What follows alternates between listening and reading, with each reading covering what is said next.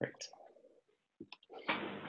Great. Hello, everybody, and welcome to the NASPA Student Leadership Podcast presented by the Student Leadership Programs Knowledge Community. My name is John Mark Day. I am the Director of Leadership and Campus Life at Oklahoma State University, and I am happy to be your host for the podcast. Today, we're going to be discussing the fall edition of New Directions for Student Leadership, which is entitled Centering Dialogue in Leadership Development. I'm thrilled to welcome the editors of that issue, Ratnesh Nagda and Larry Roper. Thank you both for being with us today. Thank you. Thank you. It's good to be here. Ratnesh Nagda is principal and founder of Idea Leadership LLC. He is a co-founder of the University of Michigan's program on intergroup relations and co-developer of the college-based intergroup dialogue model. He was a professor of social work and founding director of the Intergroup Dialogue Education and Action Center at the University of Washington. He works with educational institutions and community organizations nationally and internationally to develop intergroup dialogue programs and social justice and trauma-informed social healing, community resiliency, and leadership development programs. He's published widely in social science, social work, and education journals, and co-authored several books on intergroup dialogue practice, theory, and research. And our other guest, Larry Roper, is a professor of language, culture, and society, and the coordinator of the social justice minor at Oregon State University, as well as the coordinator of the College Student Services Administration program. Previously, he served as vice provost for student affairs at Oregon State from 1995 to 2014. He's written extensively on leadership, multiculturalism, and conflict resolution. So thank you both, and welcome to the podcast. Thank you. Thank you. Let's take a moment and get to know them a little bit more. Ratnesh, you start the entire issue of New Directions for Student Leadership with a poem that you have written, which is called From Within, a Light Among. I think that's something that we're not used to seeing when we open an academic journal. So I want to read the opening of this poem and talk about it. You say in this, "We are the holders of courage and compassion, holding courage, forging forth for justice, holding compassion, building bridges over waters that separate." I think it's such a great way to start this journal. So tell me, why do you include a poem, and where did this come from for you? Yeah, thank you, John, for that question. And exactly, I think your sentiment is so appropriate. So relevant to why we did this, because I think as we got deep into putting the issue together and talking to many authors and contributors, we realized that what we were doing in the issue was actually really challenging some very traditional ways of thinking about leadership, and also traditional ways of knowing and being and doing our work. And so it reminded me of this poem. Actually, I had written it a few years ago in my work on dialogue with young people, both in South Africa and also in the US. And so I shared that with Larry. And even Larry really liked the poem. And I was doing some other work with young people here in the US. And without my prompting, one of the participants in a retreat I had done for student leaders and change makers, she wrote a poem about the retreat and her experience. And so when she shared it with me, then I shared that with Larry as well. And then I think through that, we just came up with this idea of, wow, what a powerful way to bookend the journal with poems that are imaginative, that encourage creativity, and that also talk really deeply about what it takes to do this work that's gonna, really push the boundaries of leadership, about change making, about activism, and also really honor the lived experiences of people who've been actually doing this work. So that's really where it came from. And thank you to Larry. He said, no, we should definitely do this. So so that gave me the courage to say, okay, let's do that. Yeah, I think that's really great because, as a reader, you open it and it sort of immediately centers you in a different mindset, right? You enter this knowing, okay, we're going to be talking about something different here. And I think that does go a long way towards opening up this frame of reference as we were talking about dialogue. So it's a very, very cool addition to the journal. Thank you, John. So Larry, you have done a lot of work centered on dialogue. This is not new work for you. So how did you come to this, and how is this factored in to your sort of life's research and work? Well, it actually started, I think I started most deeply when I transitioned here to Oregon State University in 1995 to become Vice Provost for Student Affairs. The organization had gone through just a number of years of really difficult challenges in terms of just sort of dramatic budget cuts and elimination of positions. And so people had seen the organization transform and had seen colleagues disappear. And essentially, when I got here, my quick take was that the organization was experiencing a great deal of despair. And so one of the things that I felt like I needed to do before engaging in any sort of organizational change was to learn about the organization. And so I just began to just convene conversations. And through the process of doing that, I just decided that some shared readings would be really important. And so we started with actually Ernest Boyer's book on creating community. And then just as an organization focused on one question, and that was, what does the university most need from us right now? And as we began to get into those conversations, it became very clear as we broke up into smaller groups, was that people had, even though they were in despair, they had tremendous energy for a hopeful future. And so we began to just design conversations intentionally to get people into conversation with each other, with the idea was that conversations were going to be the vehicle through which we would create our future. And so as a result, dialogue became the primary vehicle for organizational planning, work, relationship development. And it really sort of drove home for me this really central issue, which I think is at the heart of dialogue, is that it's people who care talking about things that matter. But what they need is a thoughtful, respectful design for the conversation. And so we just found that that was the vehicle through which we were able to essentially resuscitate the organization and to instill a hope as well as a clear design for the future that we needed to deliver to our university. Yeah, I love asking ourselves the question, what does the university most need from us right now, and thinking about all of the great ways that that could open the door for us to be hopeful, to be planful and thoughtful about the work that we engage in. So I'm really excited that that kind of launched that door for you in creating these dialogues.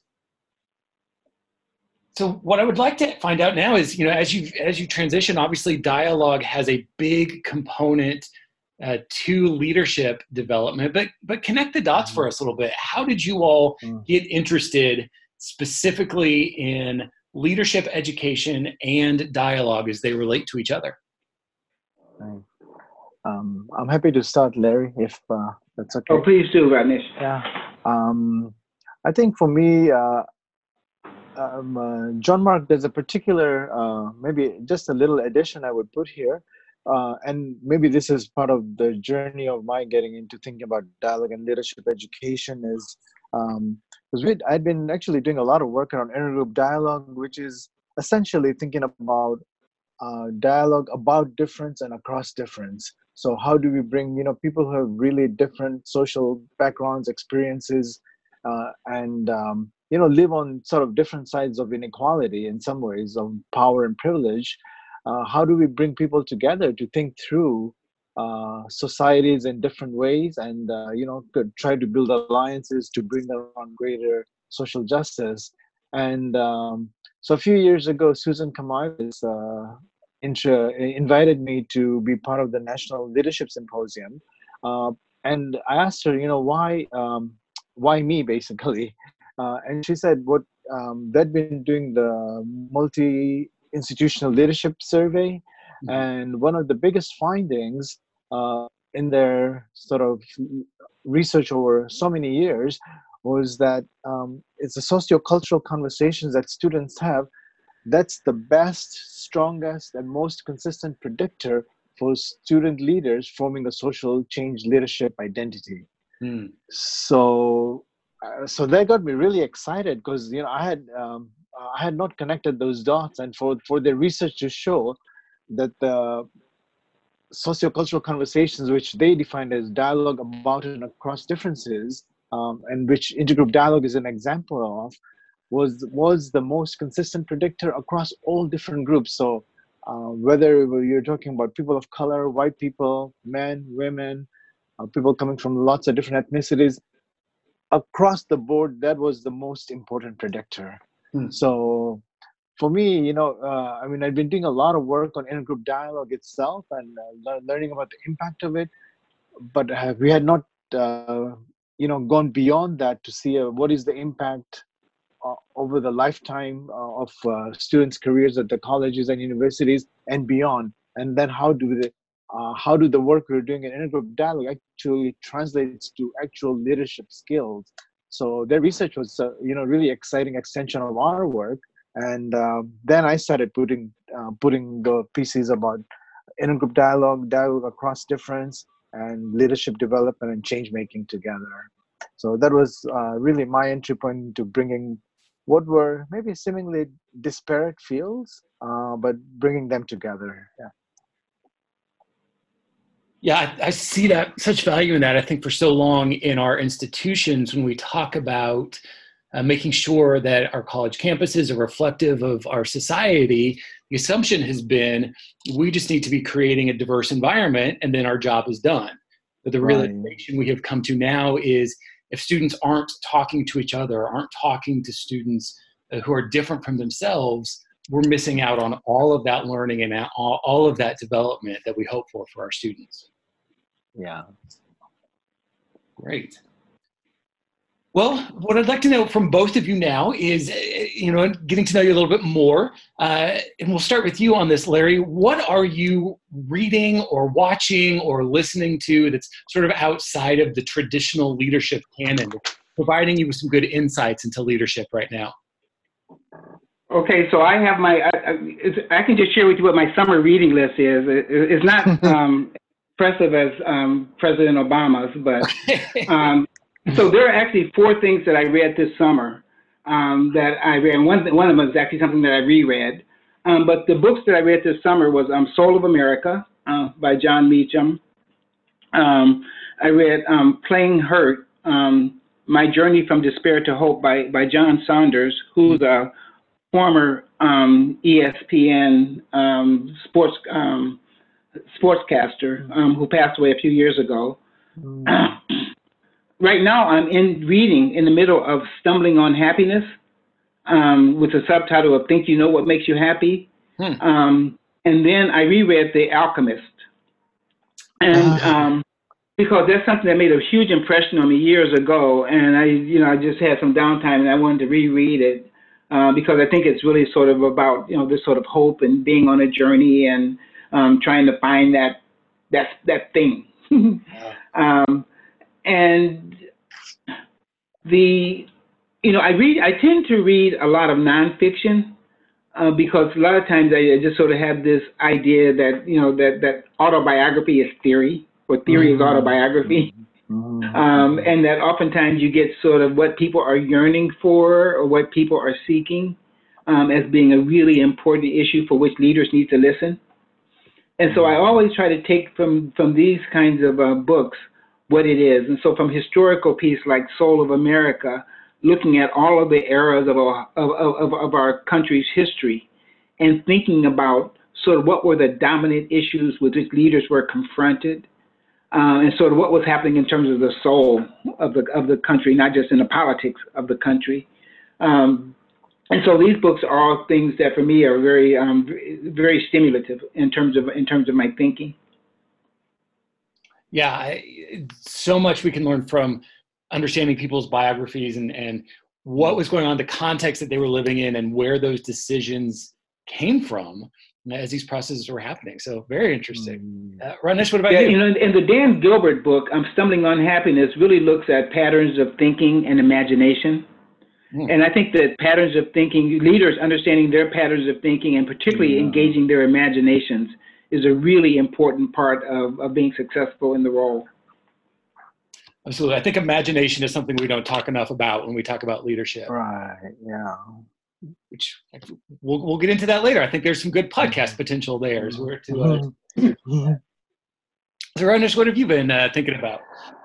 Yeah, actually, I got really excited, hearing Larry's reading list, and this last piece that Larry talked about with "Stumbling on Happiness" by Daniel Gilbert. I haven't read that book yet, but the theme is exactly actually what I've been kind of reading about in terms of kind of the internal sense of the leader and sort of whole brain thinking and imagination. So I think I've been looking at a lot of work in the neurosciences right now, trying to understand how the brain works and how especially emotions, how we work with emotions. And I know there's so much work on emotional intelligence and leadership, but I've been really thinking about sort of the issue of trauma and emotions, and then how do we create spaces to be able to validate, normalize emotions so that it doesn't become a sticking point, it doesn't become a point of conflict, but actually we can transform that into whole brain thinking. So that's what sort of I've been looking at. And there's one particular book that I'm trying to get through. It's called The Language of Emotions by Carla McLaren. And I mean, what I really appreciate about her take on emotions is that we often put emotions, we often judge emotions as positive or negative, but she says no, we don't need to put a judgment on the emotions. If there's emotions, we just have to accept that they're emotions. And then what I think her contribution to this work is, what are manifest emotions are not the end, they're not exactly what's going on, but there's the manifest emotions tell us about what's under what's going on underneath. So for example, the way I think about bringing that work into leadership and what I've been doing is, if you think about fear, for example, and so I was at a college recently doing work around intergroup dialogue, but also I said let's examine how power and domination is manifest in the college. And so people wrote many different ways they're affected, but the biggest, I did a word cloud after that, after what people wrote, and what came out big, the biggest thing was fear. That's what these are student affairs professionals, leaders, but they're battling fear. So then we were able to unpack that a little bit more to see what's under that. How does it impact people? How does it affect the work that they're trying to do with their colleagues, with their students, with bringing about change in their own areas of influence? So this work, I think, on emotions is so important because that's from the brain sciences, that's where it's in the limbic brain. So how do we, if it's a fear-based response, we have the fight, flight, freeze responses. That's one way of doing it, which is probably going to maintain structures of domination and oppression. But if we are able to transform those emotions towards whole brain thinking, then exactly what Larry was saying, exactly, John Mark, what you said, it opens up so many different ways of imagining alternatives, imagining new realities. So that's what's gotten me really excited right now. Wow. And if I might just add one piece, it also led me, just like Larry was talking about rereading The Alchemist.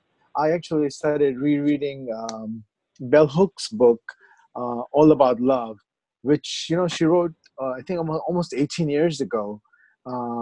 But as I was reading it, I said, did she just write this yesterday?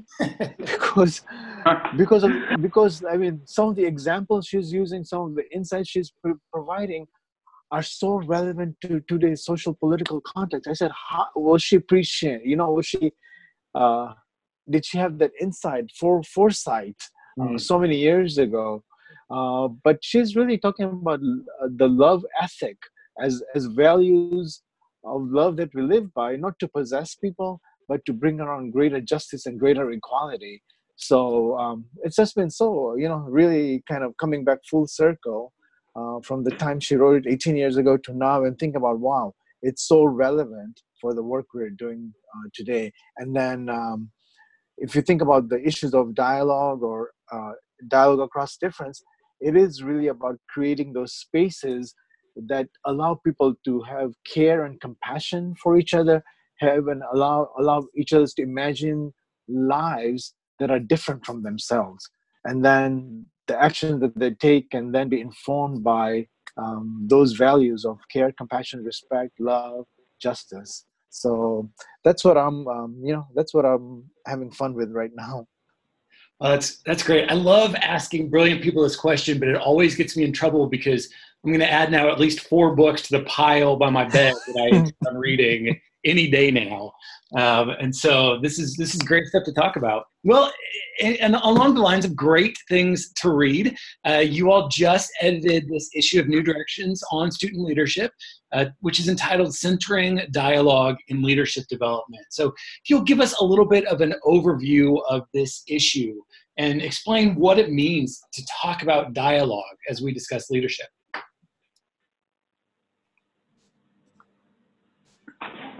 I'll just take a really quick take, and then I'll let Rajneesh jump in. And so for me, I think the thing that was really powerful was the range of voices and the different textures of leadership that people demonstrated based upon the context in which they were practicing leadership, or the perspective from which they were addressing leadership. And so to have folks be able to talk about things from a community-based situation, to have people to be able to talk about leadership from a cultural space, particularly from an indigenous space, to begin to talk about the capacity that leadership has as it relates to being a healing element and being a bridge among and across cultures. Those were the things that to me really struck me about the chapters and the reading, in that I think what it does is it takes leadership out of this, what I think is sometimes being a narrow single dimension through which we would look at it as this sort of leadership as a hierarchical role, to really looking at it as being something centered in dialogue and centered in community. So those are the things that I took away from this, and that most struck me about the reading of the work that was submitted by the authors. That's great. Define dialogue for us, if you would. I mean, I think it's one of those terms that everybody, like leadership, feels like they know, but once you really get down and look into it, what are we actually talking about here? Well, that's a really great question. Okay, I'll maybe take a first try at that. How do we define dialogue? In a very simple way, and maybe I just, John Mark, if it's okay, I mean, maybe I'll share a little bit of my personal journey to dialogue, because in the most simple way, I think about it as both as a mode of communication. It's a two-way, reciprocal, mutual communication that leads to greater understanding. And that communication is not simply about speaking, but also really about deep listening with each other. And it's a connected way of knowing. So sometimes, we teach people listening skills or something, but it's very one way focus, listening to the other person. But I think in dialogue is like we listen, so we may speak differently. Does that make sense? So we listen deeply, and then how we share about ourselves is really deeply connected to what we have heard from other people, or how we are affected by what we have heard from other people. So it's oftentimes, I think, even when we're doing participatory learning or participatory leadership, we're getting lots of different input from people. In fact, one place I was at, this is the exact piece we were talking about. And one person, he's a chief financial officer, he came and talked to me, and he said, I really tried to have lots of people engage in dialogue and, give me input on decision making, but something is missing. So I said, describe to me, how you do it. And as he described, I said, oh, I see that everybody, as a leader, everybody's speaking to you, and then you're getting input from other people. But you're basically in the hub, you're the center, and the spokes are coming from you.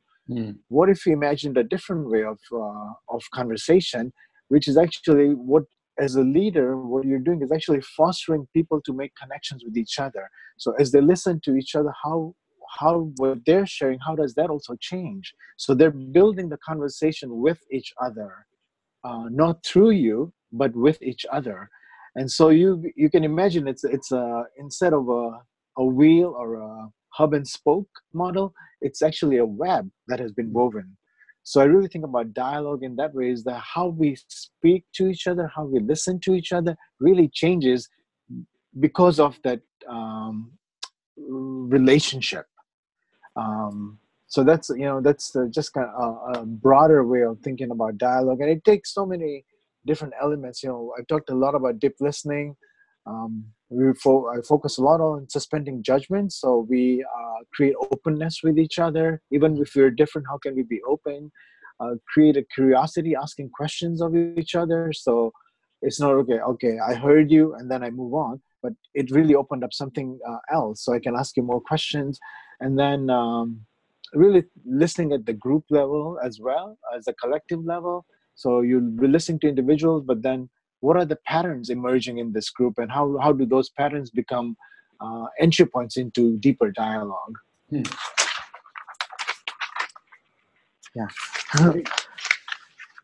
Well, and I think this is interesting to talk about, because a lot of times when we talk about leadership, so much of it lives in the theoretical realm and in these conceptual ideas, but dialogue is very real, and it's immediate, and it's practical for folks. So for people who are leadership educators who are engaged in this work, how do they put this practical idea of dialogue to work in the things that they are doing with students?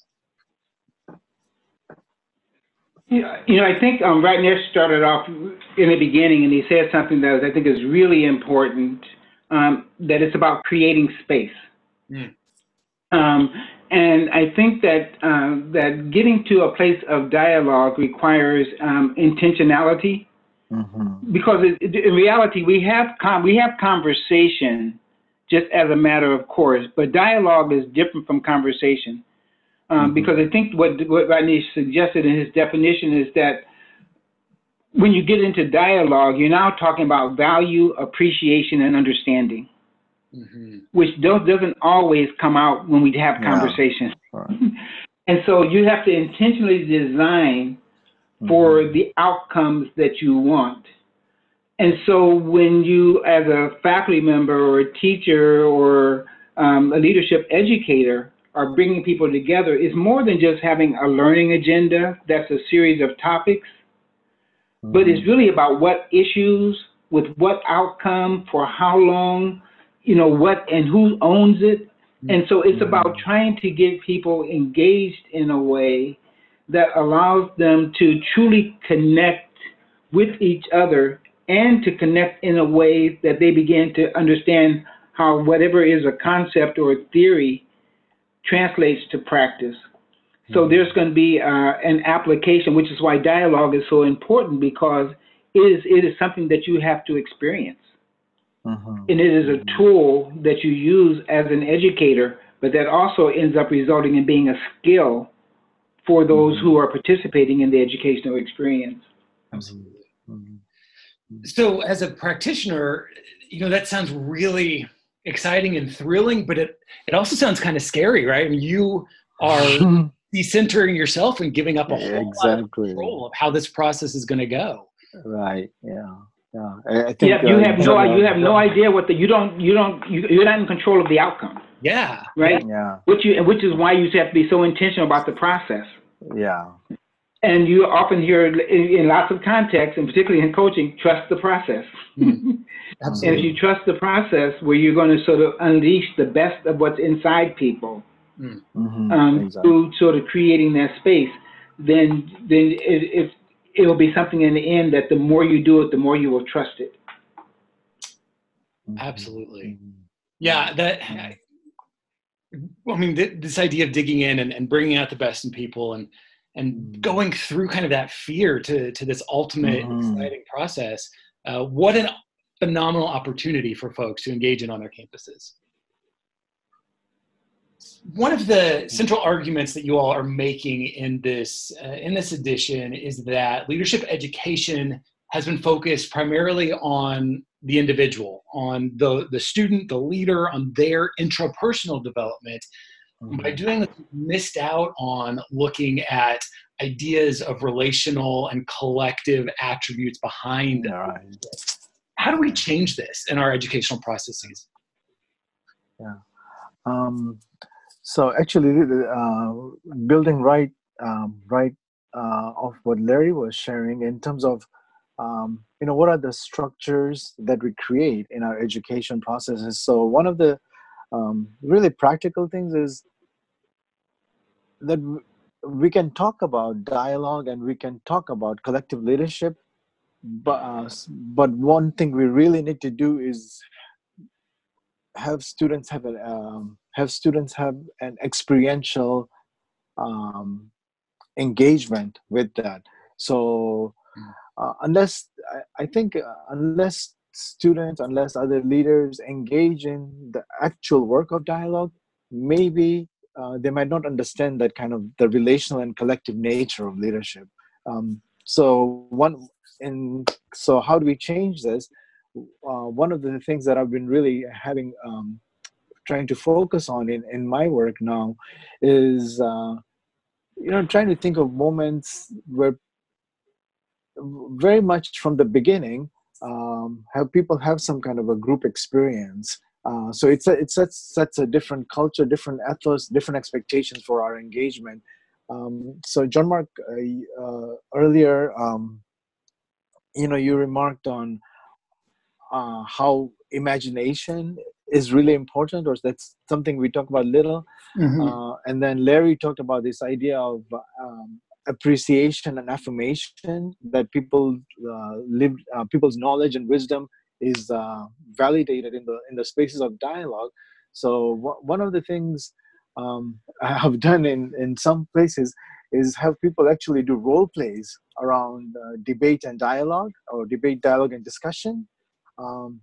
So just it's fun, but then they realize, oh my goodness, this is the way we've been operating, and now we see there's a different way of working. So that allows them a shift. Does that make sense? So like with one experience I had, people say, yeah, we don't debate, because we already understand that doesn't really work. But most places I've worked with, they say, oh, I think we're engaging in discussion, which is kind of a polite, but a discussion we can think of it as serial monologues. Right? But then when they actually, when they role play the dialogue, and they see, wow, it really matters how I listen to what people have said before me and how I build on that. And then the kind of new questions that are coming up, that doesn't really happen in a discussion because it's kind of disconnected sharing. But in dialogue, it's a very connected sharing. So that's how we build that collective culture. So just, I think, having that piece in the beginning really helps people. And then I think the one other piece I've done around relational development is when people introduce themselves. So, I mean, Larry, I just really love that question I think you posed when you first came to Oregon State. Like, what is our call? What is the university calling us to be or to do at this moment? I haven't used that question, but maybe it's a similar question. But when people share that, I always ask people, please paraphrase or share an appreciation of what the person before you has shared. And maybe, I take that for granted, because in dialogue we have to do a lot of making sure we understand or paraphrase or affirm people. But in so many places that is not done. People are not appreciated for what they're saying or what they're bringing to the situation. But having, even if it's a half a minute, saying, wow, this is what I heard you say, wow, I really appreciated this insight that you shared, it just changes the dynamic in the group. So that, to me, that gets to the more collective and relational possibilities. So those are some ways of, practical ways I've tried to bring that understanding to groups and teams that I worked with.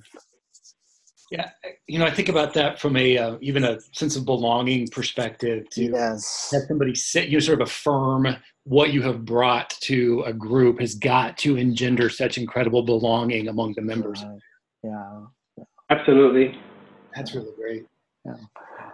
Sorry, John Mark, if I might just add, because I think your question, this question is, I think, probably the central question in the issue, right? About how do we bring that kind of collective attributes of leadership, relational attributes of leadership, and in some ways, in the social change model of leadership development, there is that intrapersonal development, group development, community development of values. And I think what's so powerful about this collective leadership part is that it becomes a bridge between the individual and the community. And it becomes a space for people are able to do that individual development, the intrapersonal development as well, and also imagine themselves as having a greater impact in the community. So that's why it's so exciting to have, to be able to really delve deeply into looking how this relational and collective leadership can look like. How does it feel like? How do we create those spaces? And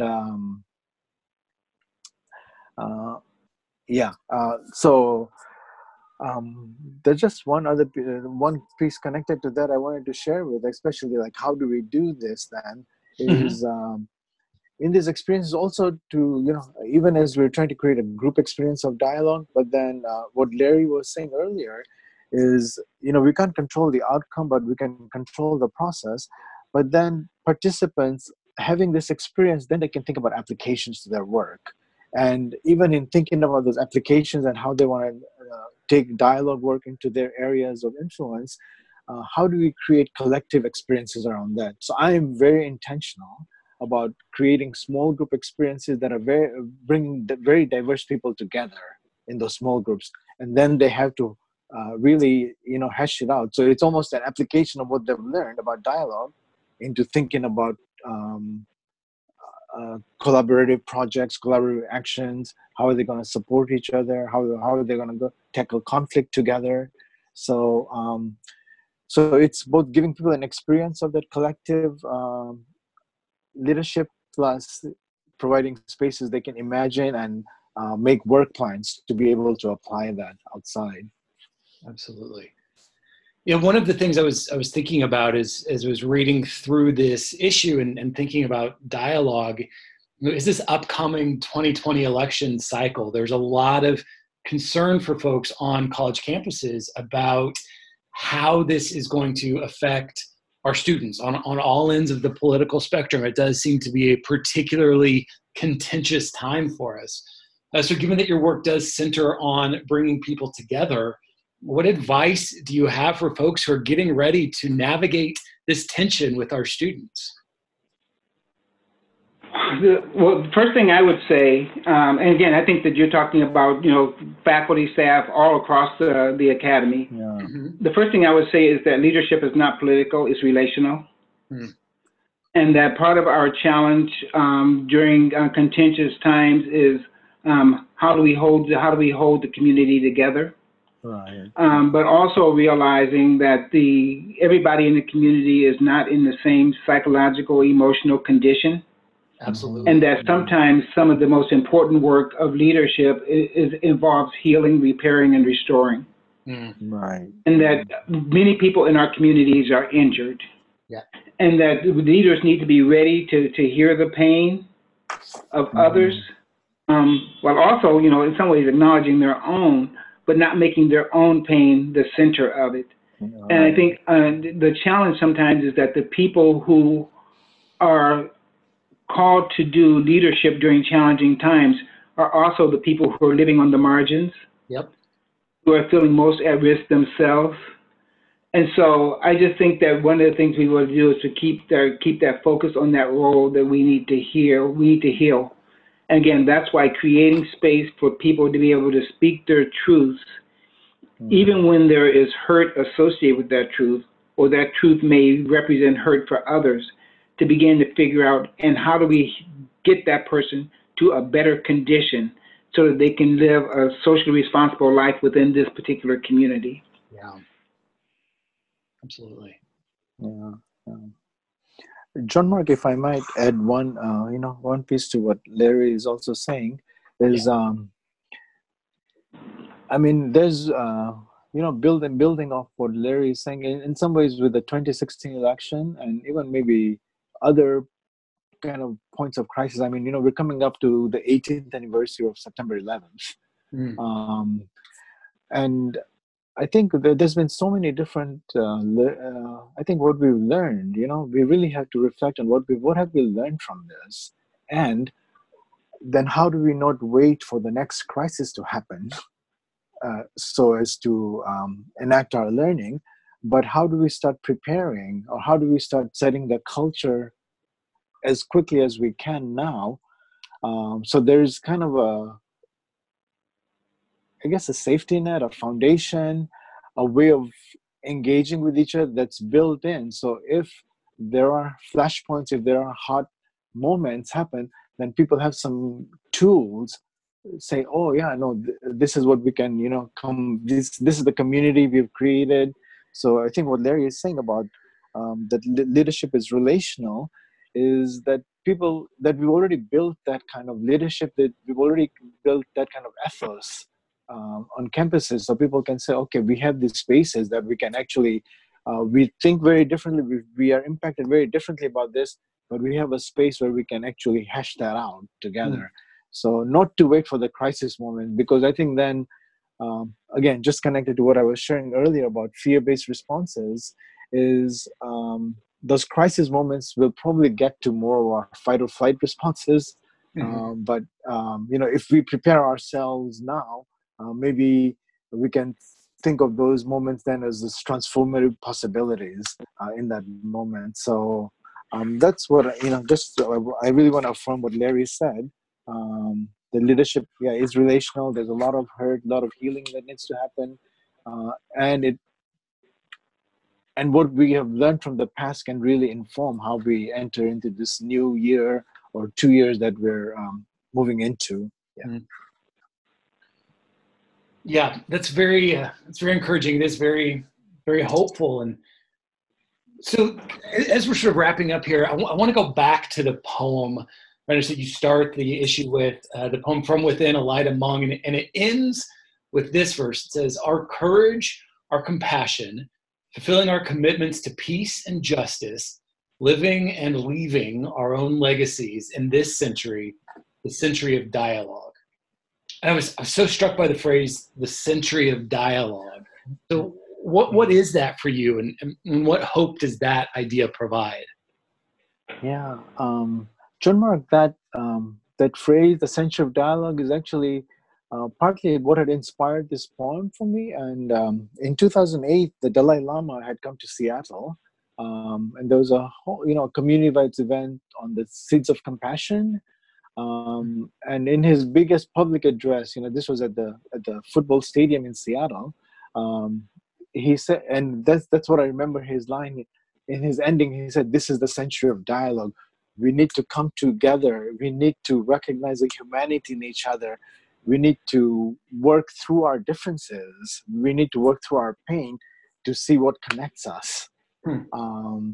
So that was, for me, I mean, those words resonated so deeply, because that is, whether it's the imagination, that's the hope that we have for the world, but that it connected so deeply also with the work I'd been doing on intergroup dialogue.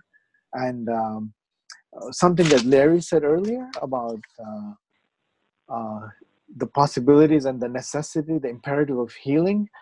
Then the way of thinking about this century is the century of dialogue and recognizing each other's humanity is one way of thinking about social healing. Mm-hmm. And that's the vision sort of that I really push for, even for social workers to think about, because my training is in social work and psychology. And I think if social workers, if practitioners of any kind embrace a social healing perspective, how different could the world be?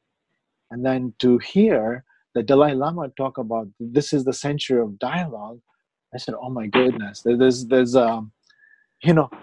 well, not only is there resonance, but I feel less alone, in thinking about what the possibilities are. So that's where that line came from, the century of dialogue. And of course, the Dalai Lama has been working so much on this kind of spiritual, political, religious intersection around freedom and mindfulness and liberation. So absolutely, it's got to be encouraging to hear your thoughts sort of echoed and affirmed by the Dalai Lama. That's a good moment, I'm sure. Well, this has been, I love kind of the hopeful tone that this conversation is going to leave us with. And so one last question I always like to ask folks when I have them on the podcast, and I'll have you answer this first, but what is the next question for you about leadership? What are you thinking about next?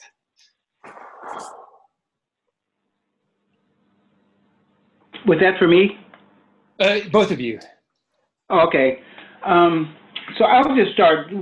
I've got actually two questions. One is related to the response that I gave related to the upcoming political season. And I think that we need leadership educators have to be healthy. Mm-hmm. And so the question that's out there for me is sort of, how do we heal the healers? Oh, wow. Yes, yeah. Have this healing responsibility. And again, go even beyond that. And we think about just sort of leaders on our national stage and the people on the international stage who are in these roles, who is very clear when I watch people on TV and hear them, that there is a lot of work that needs to be done inside some of those folks. Wow, yeah. And so how do we heal the healers? If they're to heal society or heal groups or communities, they've got to be in better shape. And then the final one is related to the previous question around leadership is there was a process started in the early 1990s by the Carnegie Foundation around it's called Scholarship Unbound. And it was a notion about how do we unbind scholarship so that we create space for different forms of creativity and different forms of intellectual and academic expression. And it was particularly to create room for the arts. And those in the humanities and other ways that pursue scholarship in different ways. The question is, how do we unbind leadership? I think we're caught in this sort of hierarchical model, focus on the individual, and do we unbind it in a way to create greater space for different cultural forms and acknowledgments of leadership that, if applied, would make all the difference in the success of our communities? Absolutely. It's a lot to think about. Yeah. Ranesh, what about for you? What's next? Yeah, I really resonate with what Larry shared about healing the healers, and the way that that idea has takes form for me in the realm of the next questions about leadership is this is something we put out in the volume in the last chapter, is really looking at the intersection of the self-leadership and social change. Because oftentimes, even when we talk about dialogue, especially dialogue across difference or change making, it is about, we think about making change outside of ourselves as well, the social change, whether it's organizational change or political change. But they're so influenced by how we are internally as well. So there has to be that internal leadership, I guess what people call self-leadership. How do we connect it to social change? I mean, that intersection is really important for me. And because on the other side, I think one is we only focus on the social change outside of ourselves, or we only focus on the internal change. Uh, and sometimes the internal change gets divorced, disconnected, disembodied from what's going on outside. So I really want to bring those two pieces together.